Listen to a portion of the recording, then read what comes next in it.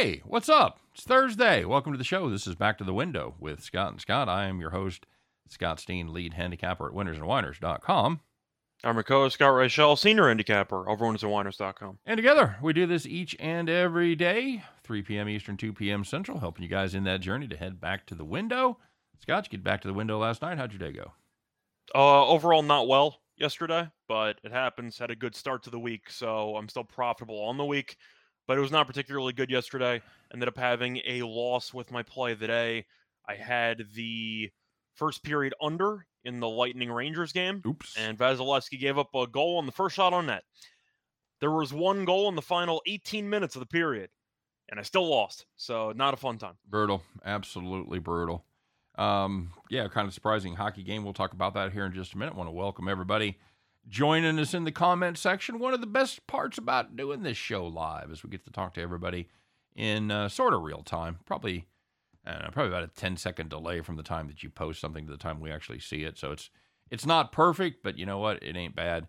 G Money says he liked it before anybody else, before the show even started. That's what I'm talking about. Don't forget to like, man. Don't forget to like and subscribe. You know the drill. If you're listening to us in podcast form, of course, rate our show. Give us some stars. Give us those 5-star reviews, or give us a 1-star review. Fuck, we can take it. We don't care. Just leave some comments there. If you listen to us in podcast form, we're available on all your regular podcast platforms. Check that out as well. And don't forget, like I said, to subscribe to both the YouTube channels, the Winners and Whiners YouTube channel and the Max Wagers Network YouTube channel. That will be critical in about 10 days because that is the only place you're going to find us is the Max Wagers Network. So beat the crowd, get over there, subscribe right now. Special shout out, Brandon Kuban says, let's get it. We back. All right, baby. G Money says, Dear Otani, thank you for the over, for the first half over. Got me $350. Beautiful. I've got that as a premium play as well, so I'm happy about that. Tim Earl checking in. You have what over? The over or the first 5 over? I got the Yankees. Oh, okay. I got the Yankees for a preem run line. So good start. Tim Earl's up. No, money line. I took the run line yesterday with Cortez, just money line today. So yeah, I'm a run per inning. I'm happy. Mm-hmm. Ryan Page over here. Yeah, that 5-0. He's at Caesars. He told us that on the last show. Yeah, Ryan Page is sitting at Caesars and he's watching his Yankees and I'm assuming making money. So beautiful, beautiful. Nathan Cerna checking in. Andrew's here. Michael Dose is here. Man, we got a lot of cats checking in, a lot of regulars here. So yeah, we appreciate all the support. And of course, we want you to check out all the great offerings at the Max Wagers Network. 12 o'clock's Midday Money with Sean Higgs. 1 p.m. brings Morning Wood with Allie Burns. 2 o'clock's Chris and I doing parlays. I roll over here to Studio B to shoot the 3 o'clock show with my pal Scott Reichel. 4 o'clock, Sean Miller talking about the beautiful game soccer from around the world. And the aforementioned Tim Earl, his even more handsome brother Nick, and Detroit Lenny bring it all home at 5 p.m. with Game Time Decision. So special shout out to Tim and his Eastern Carolina University Pirates as they get going in the regionals. We're getting ready for the College World Series. So, you know, I got to tell you, if the Pirates make the College World Series and you go, I will come up to Omaha and we'll have a beer or something, because Omaha's about 3 hours from my house. So how good is East Carolina? I understand from the earlier show they are 8th in the nation. Okay, cool. I'm just assuming Tennessee's going to make it to the World Series. Is it Tennessee in that regional? No, I just mean in general. Okay. I mean, Tennessee's the best team. Okay. Well. So when it comes to who's going to win, my pick would be Tennessee. Okay. Do you have any thoughts? Good to know. No, I haven't. I looked at the brackets just to see who made it, who didn't make it, if there was anybody that was hosting one close to us. I know NC State allegedly got hosed, but I can't say that I followed that closely. All I know is that the guy who set the freshman home run record officially entered the portal today. Oh, very good. Hey, you know, I went down Fayetteville. Arkansas was hosting a regional, is it a regional? And then they go to the super regional, right? Yes. Okay, so they were hosting a regional last year. I got a wild hair. I saw the schedule. Like, you know what? I'm going to drive down and check out one of the games. No.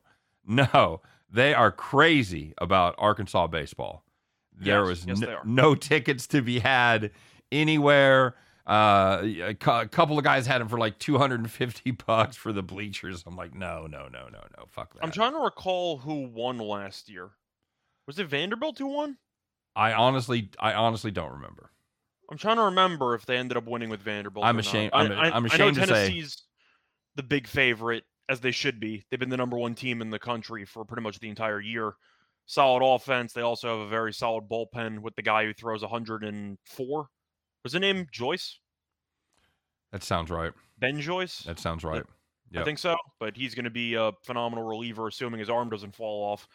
And yeah, if you want a dark horse, I don't even know if they're in the tournament or not. No. Coastal? By the way, Michael, that's the one team I know that didn't win because Arkansas got beat in their own regional. They did not advance to the super regional. They lost to I can't even remember who it was. I can almost was pull it Mississippi State? Because Tim's telling me Mississippi State won the whole thing. That's right. Rocker shelled in the final. That's right. I think. That's right. They had the two-headed monster for Vanderbilt. I'm saying that was Rocker who got shelled, right? Mm-hmm. And they lost in that sounds familiar. Yep. So if you want a dark horse candidate, Coastal Carolina, no particular reason. I didn't watch them play all year, but I know that they always make a deep run. It always feels that way. I guess Coastal's the long shot. They're in the ECU regional because ECU is hosting that regional there in Greenville. The fact that I knew Coastal was even in the running without following a minute of college baseball means that they might be a Cinderella story because they usually make a relatively deep run. They have a pretty good program over there.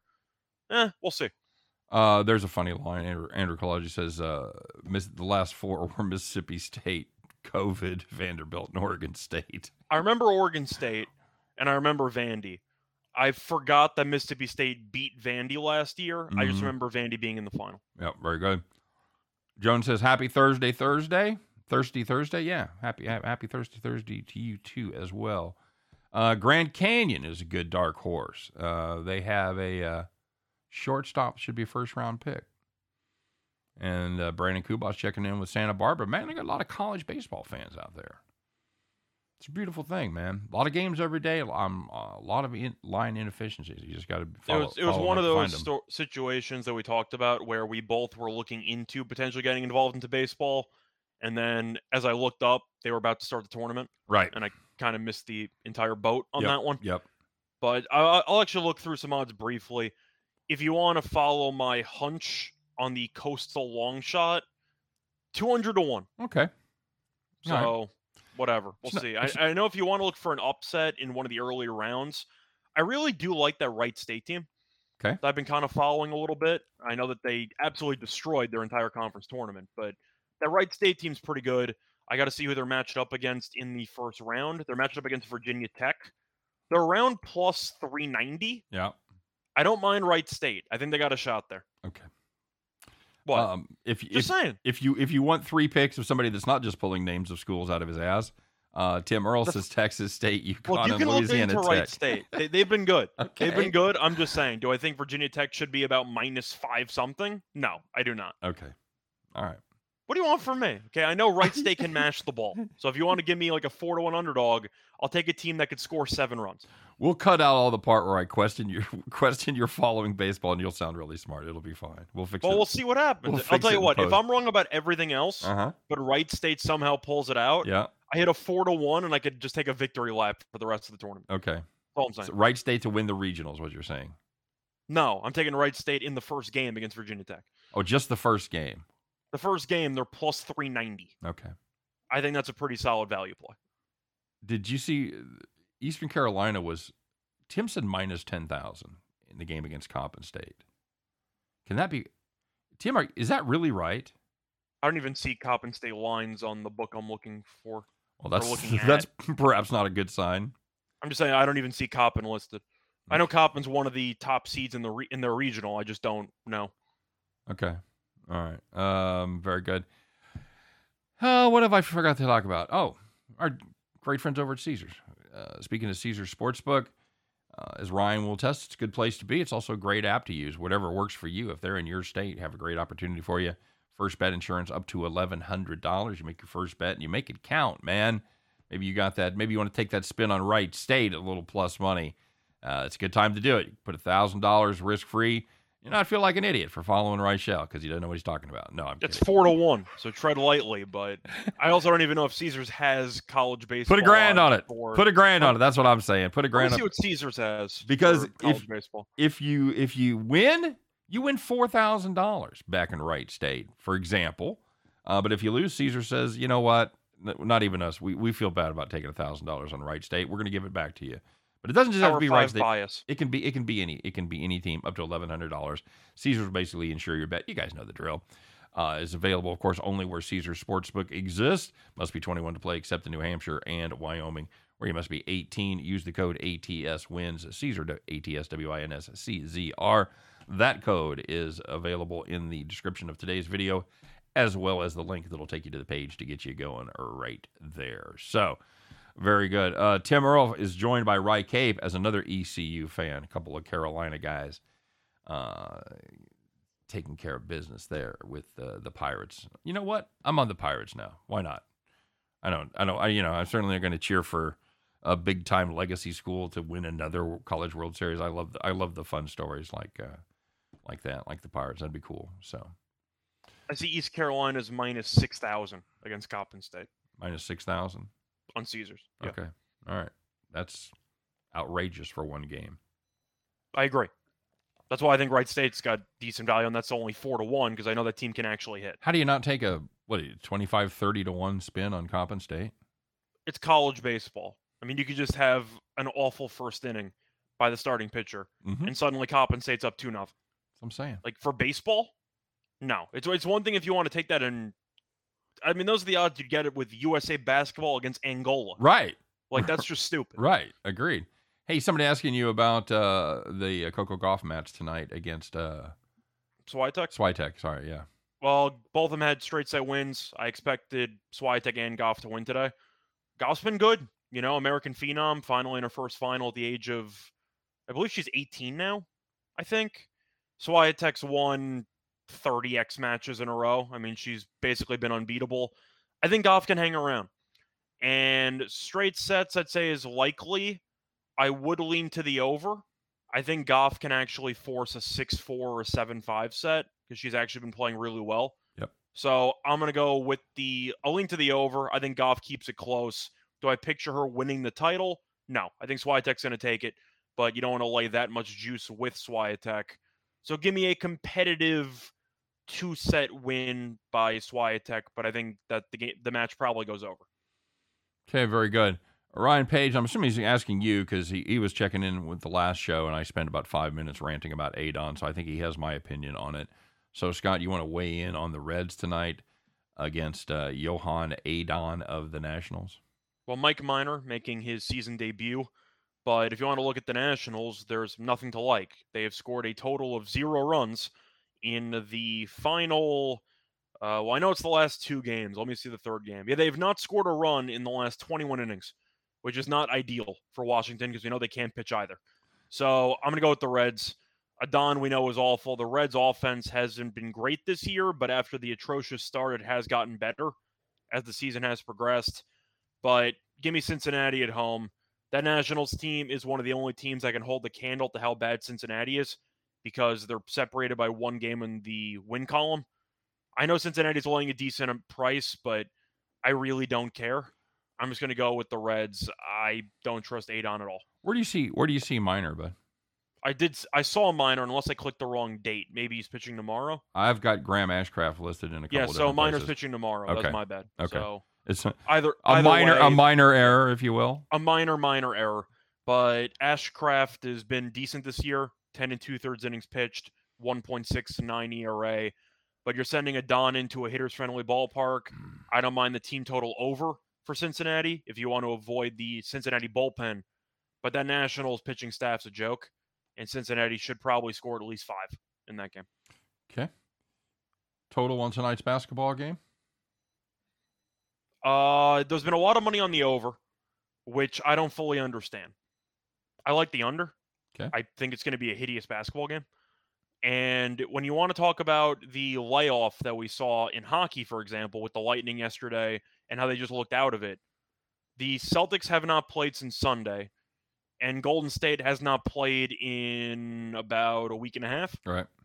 Does that usually trend well to the over? Because I'm picturing a bunch of rusty first quarter play where both teams look relatively sloppy. But Golden State hasn't played since May 26th.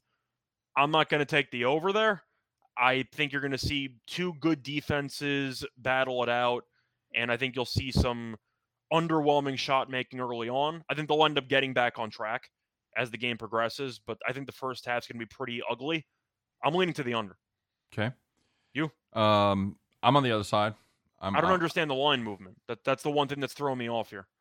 Yeah, I think I'm on the right side of this team here. I think the offense of the Warriors is going to be different than anything that Boston has seen in the postseason. I would be more inclined to play the under in the first half. The Warriors haven't been a great first half team, and like you said, there could be some rust, but I think they do enough in the second half to get it over the total. Nathan Sterner wants to know about me and the Avs tonight. I'm not going to fade a team that put up. Kemper's officially out, by the way. Right? Yeah, we talked about that on the last show. I can't fade a goal. I can't back a goalie that gave up eight goals in the first game. I just can't do it, especially with the history of Mike Smith. I mean, you go back to the well and just go to Colorado in regulation. Yeah, I think that's the play if you don't want to quite go puck line, because they needed the empty netter the other night to cover the puck line. I'm more excited about Reg at -115, but yeah, I want no part of Edmonton in that one until Smith shows me he can do something besides what we both anticipated he would do. You, Scott? I mean, you can look for props if you want to. Team totals potentially if you think Colorado goes nuts again. I'm looking at maybe McKinnon goal. Unfortunately, I ended up losing with McKinnon power play point in game one. Right. They scored 8 goals. They had 1 power play goal. McKinnon was on the ice and didn't touch the puck. But if I told you going in, you'd get Colorado's best player at like +150 for a power play point, and they scored 8 goals, you'd assume you're in good shape. But unfortunately, I was not. McKinnon to score makes sense, though. You can really go for a lot of different goal props. You can go for a Kadri. You can go for a Makar, even if you wanted to take a bit of a risk. But if you're expecting, once again, a total of 7.5 or so, and you're expecting a bunch of goals, taking some flyers on some 2-1s to score kind of has some merit, doesn't it? Yeah. Yeah, you got to hit a couple of them, and you've got a very profitable night for sure. I don't mind maybe a Zach Hyman power play point. We saw that he's been scoring a couple power play goals. He's not afraid to hang out by the back post. He's a dark horse candidate for a decent plus price there. But as long as McKinnon or McDavid or Draisaitl don't go for 2-3 goals apiece, you should have a lot of different goal scorers. You could find some nice plus prices to capitalize on. Okay. What do you think of Andrew saying that Grant was the MVP, slowing down KD and Giannis and hitting the threes? Not good against Miami. If he bounces back, Boston can pull this off. Well, that's based on defense, right? I know in Game 7 he had a bunch of threes against Milwaukee, but, well, he sucked against Miami, as Andrew just said. He had double-digit points in Game 7. The thing is, I wonder what lineup Boston's going to try to use, because Golden State wants to go small, but Looney's actually been good for them. And Boston could try to go with Horford and Williams, assuming he's relatively healthy, Robert I'm talking about, right, and try to dominate on the glass. Right. And we'll see how long they stick with that lineup. We'll see how healthy Robert Williams is. But if they want to match Golden State's small ball lineup, then Williams and Horford are going to have to be huge. Yeah. Yeah, literally.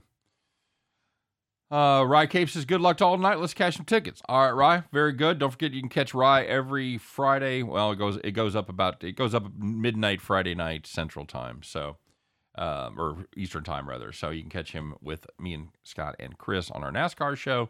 Good dude, knows the NASCAR and loves the Rangers and the ECU Pirates. So, all right, hey, let's talk about what happened yesterday, Scott. Let's go ahead and get to it. We got a little bit to catch up on. Not quite as much action as today, but there certainly were a fair share of bad beats. Perhaps you were involved in one of these.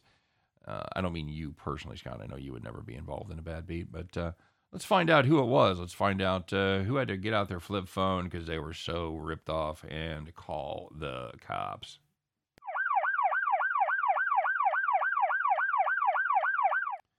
All right, Scott, let's start in the major leagues. No surprise there. If you had the Pirates-Dodgers First 5 under 4.5. You're looking good. Just 2 runs through the first 4 innings. And then the wheels came off. The 3 runs in the 5th inning, 3-2 after 5. Hey, man, that's more than 4.5. You're under 4.5. No bueno. Call the cops. And easily the worst beat of the night. If you had the Astros team total under 4.5 against the Athletics, they had 1 run through the first 8 innings, and there was no extras. So what can possibly go wrong? Well, you guessed it. They scored 4 runs in the top of the 9th, and they finished with 5. A lot of guys had the Astros both straight up and as part of parlays in the comment section of my video yesterday, so that was a nice victory for a lot of folks. If you had the White Sox team total over 3.5 against the Jays, 3 runs in the first 4 innings. Just need one more scritchy scratch across the plate. The final 5, you're not getting it. Sit down, White Sox. Over 3.5. That's a joke. Tear up that ticket. Call the cops. Yeah, a pretty bad beat, but I think we can agree the Astros one was probably the worst one. Yeah, I would go along with that as well. Finally, there was some good news. If you had one of these tickets, you were on Easy Street. You were taking it easy. You were thinking about how you're spending that money. You're going through clearing your Amazon wish list because you, my friend, were sitting in the rocking chair. So the first one, if you had the Marlins in Game 1 on the money line against the Rockies, they led 5-0 after 4 innings, and they put up a casual 14 runs. They won the game 14-1. Oh, Marlins. Hey, if you had the Lightning Rangers over 5.5, we did not. But if you did, congratulations. 2 goals in the first period. You're like, okay, that's kind of where we need to be. 4 goals in the second period. Hey, take the night off. You're out of here. You've been cut because you're 5.5. That's a winner. Congratulations. You were sitting in the rocking chair. And the last one, if you had the Twins, team total under 3.5 against Skubal, he was dealing because the Twins only had 2 hits in the entire game, and it's tough to score many runs when you only have 2 hits. They scored 0. How long have I been telling you about Skubal? Well, we've both been on board Skubal for, I don't know, a year and a half, 2 years? Over 2 years. Who got you on I know board? the guy Who we got were you on waiting board on. Skubal? Who got you on board? Come on The now. guy we were waiting on the most, I think, was Casey Mize, and he just never fully developed. Skubal has been the other guy, and he turned out to blossom before Mize did. Yep. He's been good. Absolutely true. Who was the lefty in Detroit with the wipeout slider? Matt Boyd. Dude, where'd he go? I thought he had Tommy John. Did he? I know he got Thought he did. he got traded. I think they traded him or cut him, and because I remember seeing that, I was surprised. Like, wow, they've given up on Boyd. The Giants signed Boyd. Okay. But I'm trying to remember what exactly happened to him. I thought he got injured. Okay, that I did not hear. So I just wondered. Let me see what I can find. Just fell off the planet. What you talk about the quintessential great stuff without results? Just man. Anyway, he had good results for a year or 2. Yeah, it's just give up too many home runs. Okay, it says that he's expected to return in late June. He's been battling some elbow issues. He had a left flexor tendon surgery last September. So I said Tommy John. He had another serious arm surgery. Whatever. Okay. Is that close enough? I think Tommy John is flexor tendon, if I'm not mistaken. Is it? I think that's. Do I win? I think that's an alternative pronunciation. I think it's replacing that tendon. Yeah. Can you use it in a sentence? Yeah, but I'll take it. I mean, I'm pretty sure. I thought he had a serious arm surgery, and he did. And I guess the Giants got him on the minimum, which means the Giants somehow might have an even better rotation over the course of the season. Yeah. Because they always pick up a bunch of rejects, and they all turn out to be good. Also, what a great reliever. What a great loogie guy. So. Yep.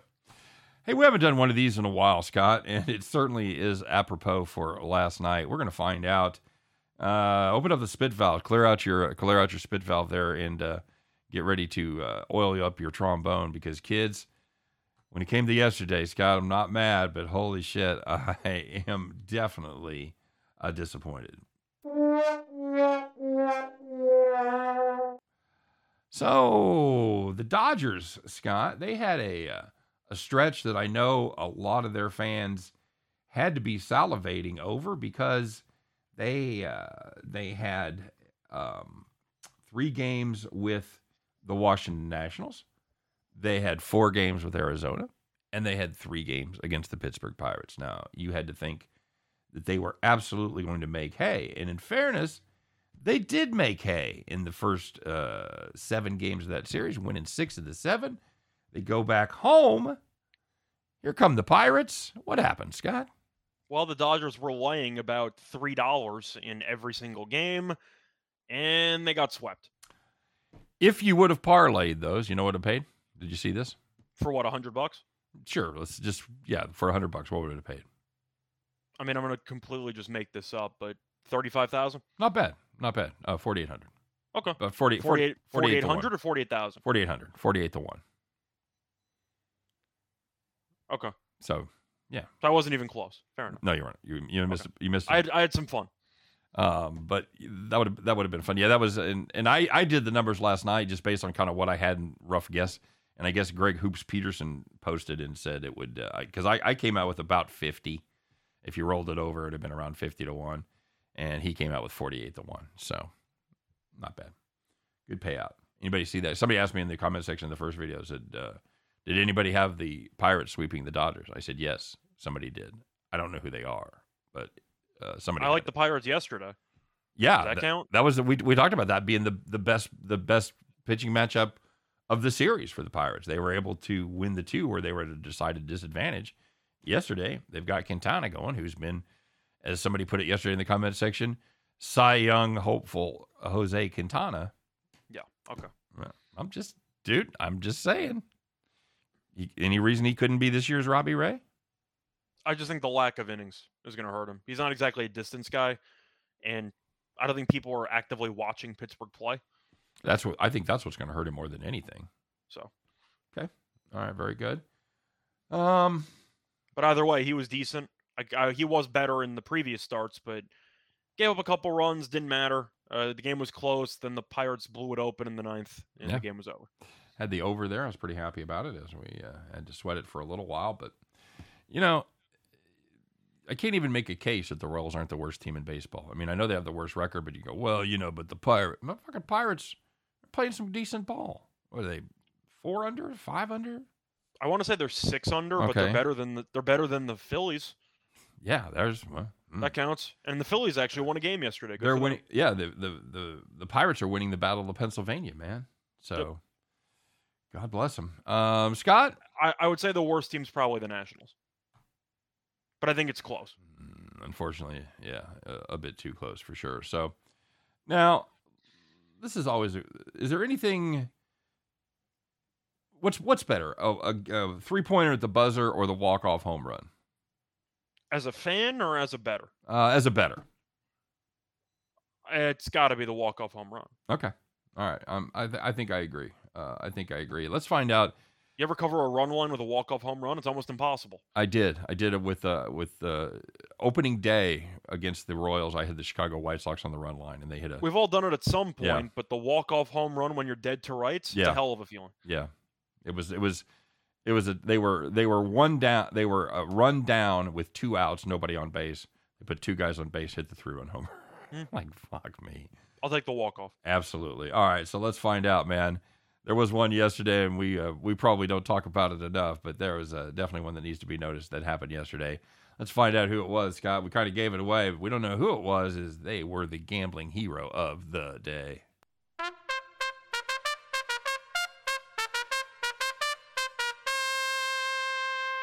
It's beautiful sustain on that last note. Scott, what happened yesterday? So we already talked about Game 1 of that Marlins-Rockies game and how it was a rocking chair for the Marlins.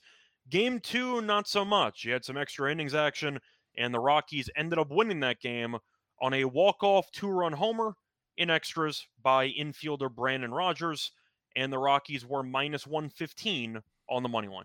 It's a beautiful thing, man. Beautiful thing. Day game, walk-off. Everybody... It was a night game, actually. Oh, was it a night game? One of the night games? That was Game 2. Game 1 was the day that's game. Right. That's right. It was the double hitter. I knew there was an afternoon game in that series. Sorry. It wasn't a run line win, though, because they were down, which makes the walk-off even more fun. Yeah. Yep. Absolutely. So, very good. It was a lot of fun. Walk-off home runs. Give me more, please. Scott, are we starting to notice more overs coming in have they made adjustments to the ball, or is it just getting warmer and more wind? Oh, I thought we speculated it could be either one. Okay. We thought that you might end up seeing the totals over adjust to the under, so the overs would bounce back, or B, the weather and potentially some scuffing of the baseballs might potentially result in more runs. I think it's more weather based. I don't think it's really as much based on the baseball. It could be the hitters are just adjusting. Yep. And I think that could play a factor too. But there has been more overs. I'm not going to pretend that that hasn't been the case, because that clearly has been the case. I think it's mostly weather based. Okay. Yeah, well, you hear a lot about the summer weather, how it's warmer and the ball flies more in when it's warm. And while that is true, I think what you don't hear a lot about is almost all of the breeze is blowing out of the south in the summer. It's basically, regardless of where you are geographically, unless you're on the extreme East Coast where it kind of swirls there. But if you're anywhere from the Rocky Mountains to the Atlantic Ocean, basically the wind's going to be blowing out of the southwest all summer long, and that's the way most ballparks are situated. We've talked about it before, but a southerly breeze is almost always going to help the balls fly. So I think that makes a difference as well. So yeah, warm temperatures, more wind, maybe less time in the humidor. I don't know. So Could be, but once again, there's no way to prove it. I predicted we would have the runs back by the end of June. It's about a month early. Give or take. Now, once again, it's not, juiced baseball territory where every game has like 15 runs. No. You see most games now, instead of pushing 6, they're pushing about 8. Yeah, that counts. That's about right. You're not seeing those 6.5s, Yeah. that you saw earlier. Well, even with totals that were 8 earlier in the year, any game that got over 6 felt like a high-scoring game. Yes, agreed. Checking in the comment section here, Bill McDonald says, "What do you think about Marcus Smart as the X factor? Wiggins as well. I think that's two pretty prescient predictions right there, or observations, if you will. That those are two guys that now Wiggins has stepped up. Wiggins has averaged about 15 points per game in the playoffs. Marcus Smart, what would you call his playoff performances? Scott, a mixed bag, streaky. Okay, all right, streaky. I mean, that sums up his entire career. Marcus Smart is a player who has a lot of value defensively. I don't think he should have won Defensive Player of the Year. I think he might be the most overrated defensive player in the league, but he's still a solid defensive player. But the issue you run into is the fact that he has overconfidence syndrome, where if he misses 10 straight shots, he's taking shot 11. Shoot or shoot. He has no off switch, and he could single-handedly sabotage a game because he can't read the room. So Marcus Smart's a player that I acknowledge can be great in small doses. Would I like him on my team? I would lose my damn mind. Yeah. And I'm sure Celtics fans feel the same way. I think that he's a pretty good player. In most years, he's not good enough to be the third best player on a title team. And this year, I don't think he is the third best player on the team. I think you could argue that Horford's more valuable. Yes. So as a fourth guy, I don't mind him. But offensively, he's going to kill you half the time. Yep. He would be so much better if he knew I'm not allowed to take more than 9 shots in any given game. Statistically, he's going to kill you about 70% of the time. Pretty much, offensively. But if he would shoot 9 times max, he'd be great. Yep. But he sometimes will push 18 shots, and you want to slap the crap out of him. Yep, agreed. There's too many weapons on that team for him to have to shoulder that kind of responsibility, or think that he has to shoulder that kind of responsibility. Pretty much. Andrew pointing out a great stat, and if you would have asked me if this were the case, I would have guessed yes, but he's got the stats right in front of us. Averages have gone down for 4 straight seasons: 252, 245, 244, 240. It's going to keep going down. I would also posit, without looking it up, that strikeouts have gone up. Now, here's my question for you: when they officially ban the shift, do you think averages will actually go up, or do you think the strikeout rates are so high it's really not going to matter? I think the strikeout rates will continue. I think averages will go up because I think it'll go up, but I'm not expecting anything above 245. Where we at this year? 240? At 240. But I still see a lot of strikeouts. There's still too much 3-outcome baseball that's being played. I agree with that. I think there's a lot of balls, especially by lefties, that are being hit into that shallow right field spot, where for 100 years that was a fucking base hit, and now it's a ground out to the second baseman because he's playing 20 feet in front of the right fielder. So I think a ceiling next year would be 248. but I think don't see it. I think we get the 250. Really, you do? Okay. I do. I would like I to. forgot. When are they officially doing that? Is that for next year? That's like 2 years down the I road. believe it's next year. Okay. Next Well, year, we'll next find year. out. Do you agree with it, by the way? Banning the shift? Yeah.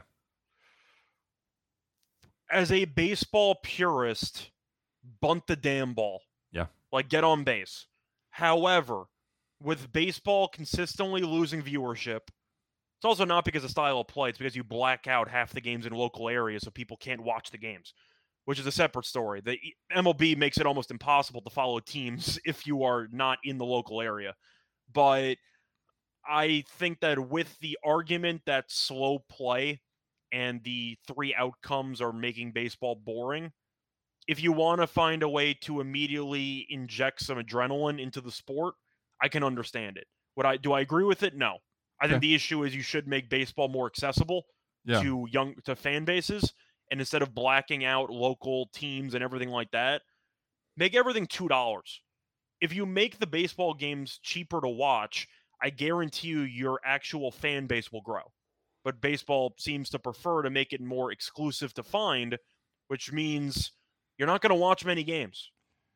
Fucking people make money in spite of themselves. I swear to God. Am I wrong, by the way? Because I'm sure you've noticed that with blackouts in Kansas City. But how do you grow a fan base? Well, you're talking. No, let's be clear. If I have cable in Kansas City and I only can't watch the Royals because I have a streaming service, I use YouTube. But if I had cable or if I had the dish, I could watch every Royals game.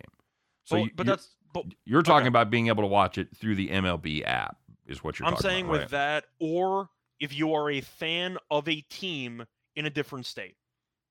Well, you got to get the MLB app. The point is that you have to pay a lot of extra money in order to actually watch it. It's $100 for 6 months. You're paying 16 change a month. Okay. Okay. Yeah, it sucks. I agree, but the point is it's a hassle. That's the point. Okay, but what does it do? What's the plus side for MLB if you're a Royals fan in Long Island? What does that do for MLB if they just let you watch every Royals game free?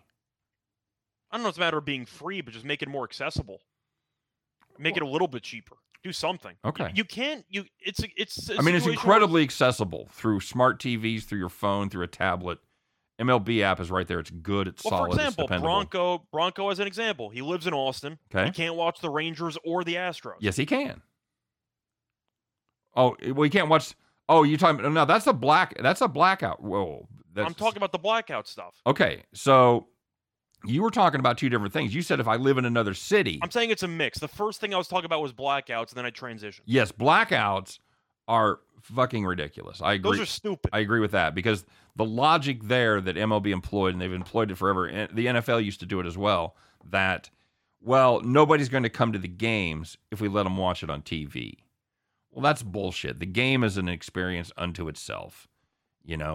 What's going to keep me from going to a game if I'm a regular schmo out there and I want to take my four kids and my wife, what's going to keep me is the $250 price tag that I'm going to have to go all in and pay. Parking, food, all that stuff. Parking, food, tickets, and that's a light night with 6 people at a ballpark. So I mentioned being in a different state, which is a separate issue trying to find the games.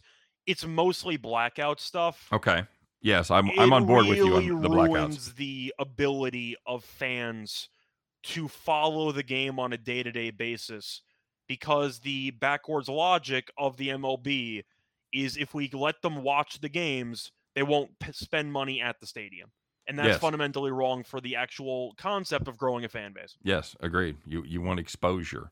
The more exposure would indicate, as long as you're putting a good product on the field, more exposure is going to bring you more attendance. And it's also even the case for the Yankees this year because they started showing some games only on Apple TV. Right. I don't know who's the moron who thought of that idea, but some people don't have Apple TV. And if you want to watch the Yankees and you live in New York, then why do you have to spend extra money to watch your local team play? As I understand it now, and help me out here, as I understand it, the Apple games are free. You just have to have downloaded the app, but you don't have to pay for it. I'm not sure, but I thought that was the case. But that would imply that you're still watching it on your TV that has Apple TV capabilities, right? Right. Right. Yes, That's a whole separate You can have of to make worms. some arrangements. That's the point. You have to make arrangements to watch your favorite team play. They make it too complicated. Okay, fair enough. Larry Sports Talk brings up a great point. Their marketing as well. He said he just heard Mike Trout talk for like the first time in 5 years. I don't think I've ever heard Mike Trout talk. It's no shit. If you think about Patrick Mahomes in the NFL, he's on everything. They had the golf tournament last night with him on there. He's on there. He is forefront all the time, and I think because every time I've ever seen Trout interviewed, seems like a great guy. Seems humble, pretty well spoken, a little funny. Great point, Larry. Absolutely. I want to ask you something. When was the last time you even saw Juan Soto open his mouth? Yeah, well, I mean, maybe the World Series. As a national fan, yeah, that's don't probably know. it. I don't know what he sounds like. Now, if you're in those localities, then if you're in DC, then maybe you hear him talk a little more locally. Maybe there's some of the local beat writers and shit.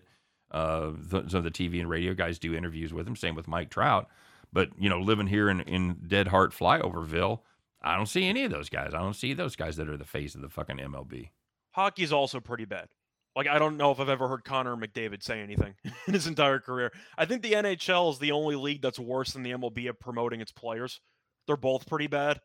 But that's the point, though, because the MLB is going to blame the bad ratings on the actual gameplay. It's too slow. We need more action. You also don't make it easy to actually find the games accessible from your couch. Yep. All right. That doesn't help. Just saying. Well, there's one fix. You want more action? Let me bet on every pitch. Make it easy for me to bet on every pitch. So, all right. Well, that's man. We kind of went down left field there. Well, because people know about it, but I'm sure they don't know to the extent. And we talked about the shift and why the MLB feels the need to radically change the way the game is played. Yeah, it's to increase viewership. But it doesn't help when you have a lot of restrictions in place for people who want to view the game in the first place. They know they have a problem. They just don't know how to fix it. Pretty much. So, all right, just so I know people want to hit the highlights, Scott. Let's talk real quick about the NBA game. Who you like the under? We talked about that. You like Golden? I'm leaning under, yeah. First quarter I saw was around 53 and a half. Okay. I think that's too high. Okay. Both teams haven't played in several days. I expect a bit of rust early on. I'll take the first quarter under. Golden State to win that one and cover? I am going to go with Golden State. Boston has not been very good in game ones up to this point, and Golden State's still undefeated at home. I think they'll show up for the occasion. I'm curious how many jitters you're going to notice from Boston in the first finals game for pretty much the entire roster, right, including the head coach. So we'll see how they handle the moment. I think it might take them maybe a quarter or two to fully adjust to the atmosphere, and by then I think it'll be too late. So I'll go with Golden State tonight. Okay. Asking about the Mets Dodgers. I think there's value on Taijuan Walker at plus 160 or so against Gonsolin. I agree. I think the Dodgers have been awful, and the Mets have the best record in the National League. I'm not sure the Mets should be plus 160 to anybody. They've played more games than the Dodgers. They played two more, but the point is those are 2 wins. So I am going to go with the Mets. Okay. Gonsolin's been great, don't get me wrong. Do I really want to lay 175 with a team that just got swept by Pittsburgh? No, I do not. Okay. And we're going to talk about this hockey game in a minute. So, got any feelings on the? You know what? I'm not even going to give it away because if I ask the question, I was going to say, do you want to talk baseball then? Yeah. Go through the rest of the card. Yeah. What do you see? What are you excited about? What am I excited about? Well, the Yankees are winning 6-0. I'm excited about that. Okay, me too. But my premium players are as well. Card here. Do I want to lay 145 with Alcantara? I don't think I do. Chris did. I was going to say, he's 5-2, 2 ERA. I know he's amazing. I know Alex Wood is not great. He's been a monster lately. He has. But the Marlins are also 10-12 at home. Yep. So if you want to make the argument that Alcantara could pitch well, and yet he still might get a no decision, 145 is a lot. I suggested perhaps a first 5-run line there. That I can agree with, but I would feel a lot better if it was minus 125. Yes. Because the Giants are still the much better team. They still have the better bullpen, Yes. and they have the better lineup. So the question is, do you really just put all your eggs in the Alcantara basket? That's what you're doing. That's exactly. And if I was going to do that, I would do the first 5. But for a full game, I'm not laying 145. I think that's a little bit crazy. Wait, what? I was just going to say, just remember, Alcantara has gone 25 innings over his last 3 starts, giving up 2 runs. Oh, he's amazing. Like, no, there's no way around it. He's a great pitcher. But I think the Giants could potentially rise late like The Undertaker. But okay. I already mentioned the Reds. I think they're a decent price tonight. I don't mind the Cubs. They're terrible at home, but Keegan Thompson's been amazing. So I don't mind maybe a first 5 there. Okay. I'm not a big fan of Liberator? Liberator? No, I'll go with Thompson. I think he's pretty good. And do I want to lay 145 with the Braves on the road? That's the question, whether you want to fade Gomber. It's really a shame because I really like Gomber, but he's been awful this year. Yep. Rocky's also off a doubleheader, so the bullpen's probably cooked. I think I have to stay away from that one, but I don't feel great laying 145 with the Braves. Maybe an over, but Yeah, I hear you. I kind of agreed with this one, but it was close. And the problem is, Braves don't hit lefties worth of shit. No, not at all. And so I think you could neutralize a little bit of Gomber's awfulness by that fact. So. Yeah. All right, buddy, let's get to it, man. It is Thursday. It is time once again, guys. You know the drill. Get those overalls on. Grab your straw hat like Scott and I did before the show, so it's readily available. Climb aboard your John Deere. Get those keys out. Put them in the ignition and fire that bad boy up because, kids, once again, you know it, you love it. It is that time. It is time to bet the farm.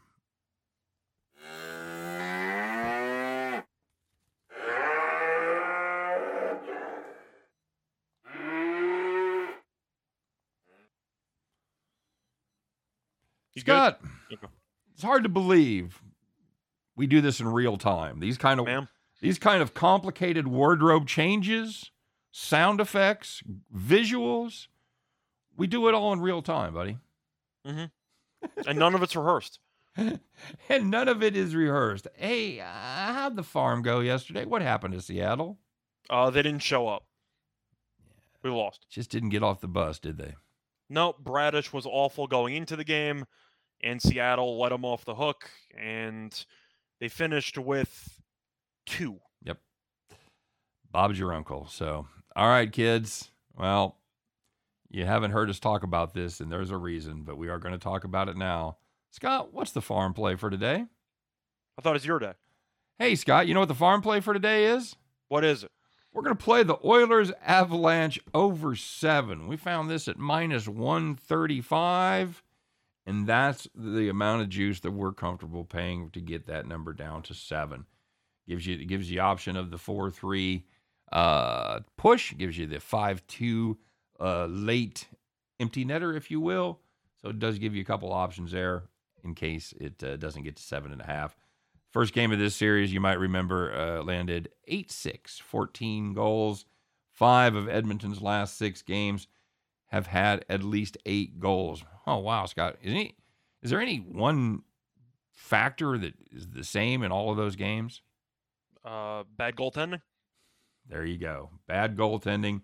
Colorado, they've been a little bit bad on the goaltending side as well. 4 of their last 5 have had at least 7 goals. Now, granted, some of those have been offensive goals for themselves. But Darcy Kemper, he's injured in Game 1. He's going to be replaced by Pavel Francouz. Scott, it's going to be Mike Smith versus Pavel Francouz. First of all, is Francouz a step down from Darcy Kemper? Well, if you go by the regular season numbers, he was comparable, but he had about 5. So Kemper's save percentage was .921. Okay. He was .916. Okay. But I guess the main argument you could make is that Kemper has a lot more playoff experience. And from what we saw, Francouz gave up 3 goals on 21 shots when he came in relief in Game 1. He had a save percentage of .857 and a goals against average of .551.